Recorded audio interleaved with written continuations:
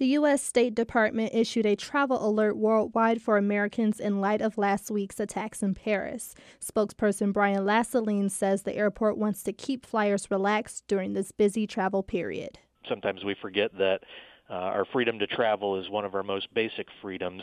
I hope some of what we're doing here at the airport this time of year, along with what we do every day from a public safety standpoint, allows our customers to relax and enjoy the holidays the way they were intended. Lassaline says the airport wants to keep traffic moving at the arrival and departure gates. He says security will keep cars from trying to park in the passenger drop-off and pickup areas.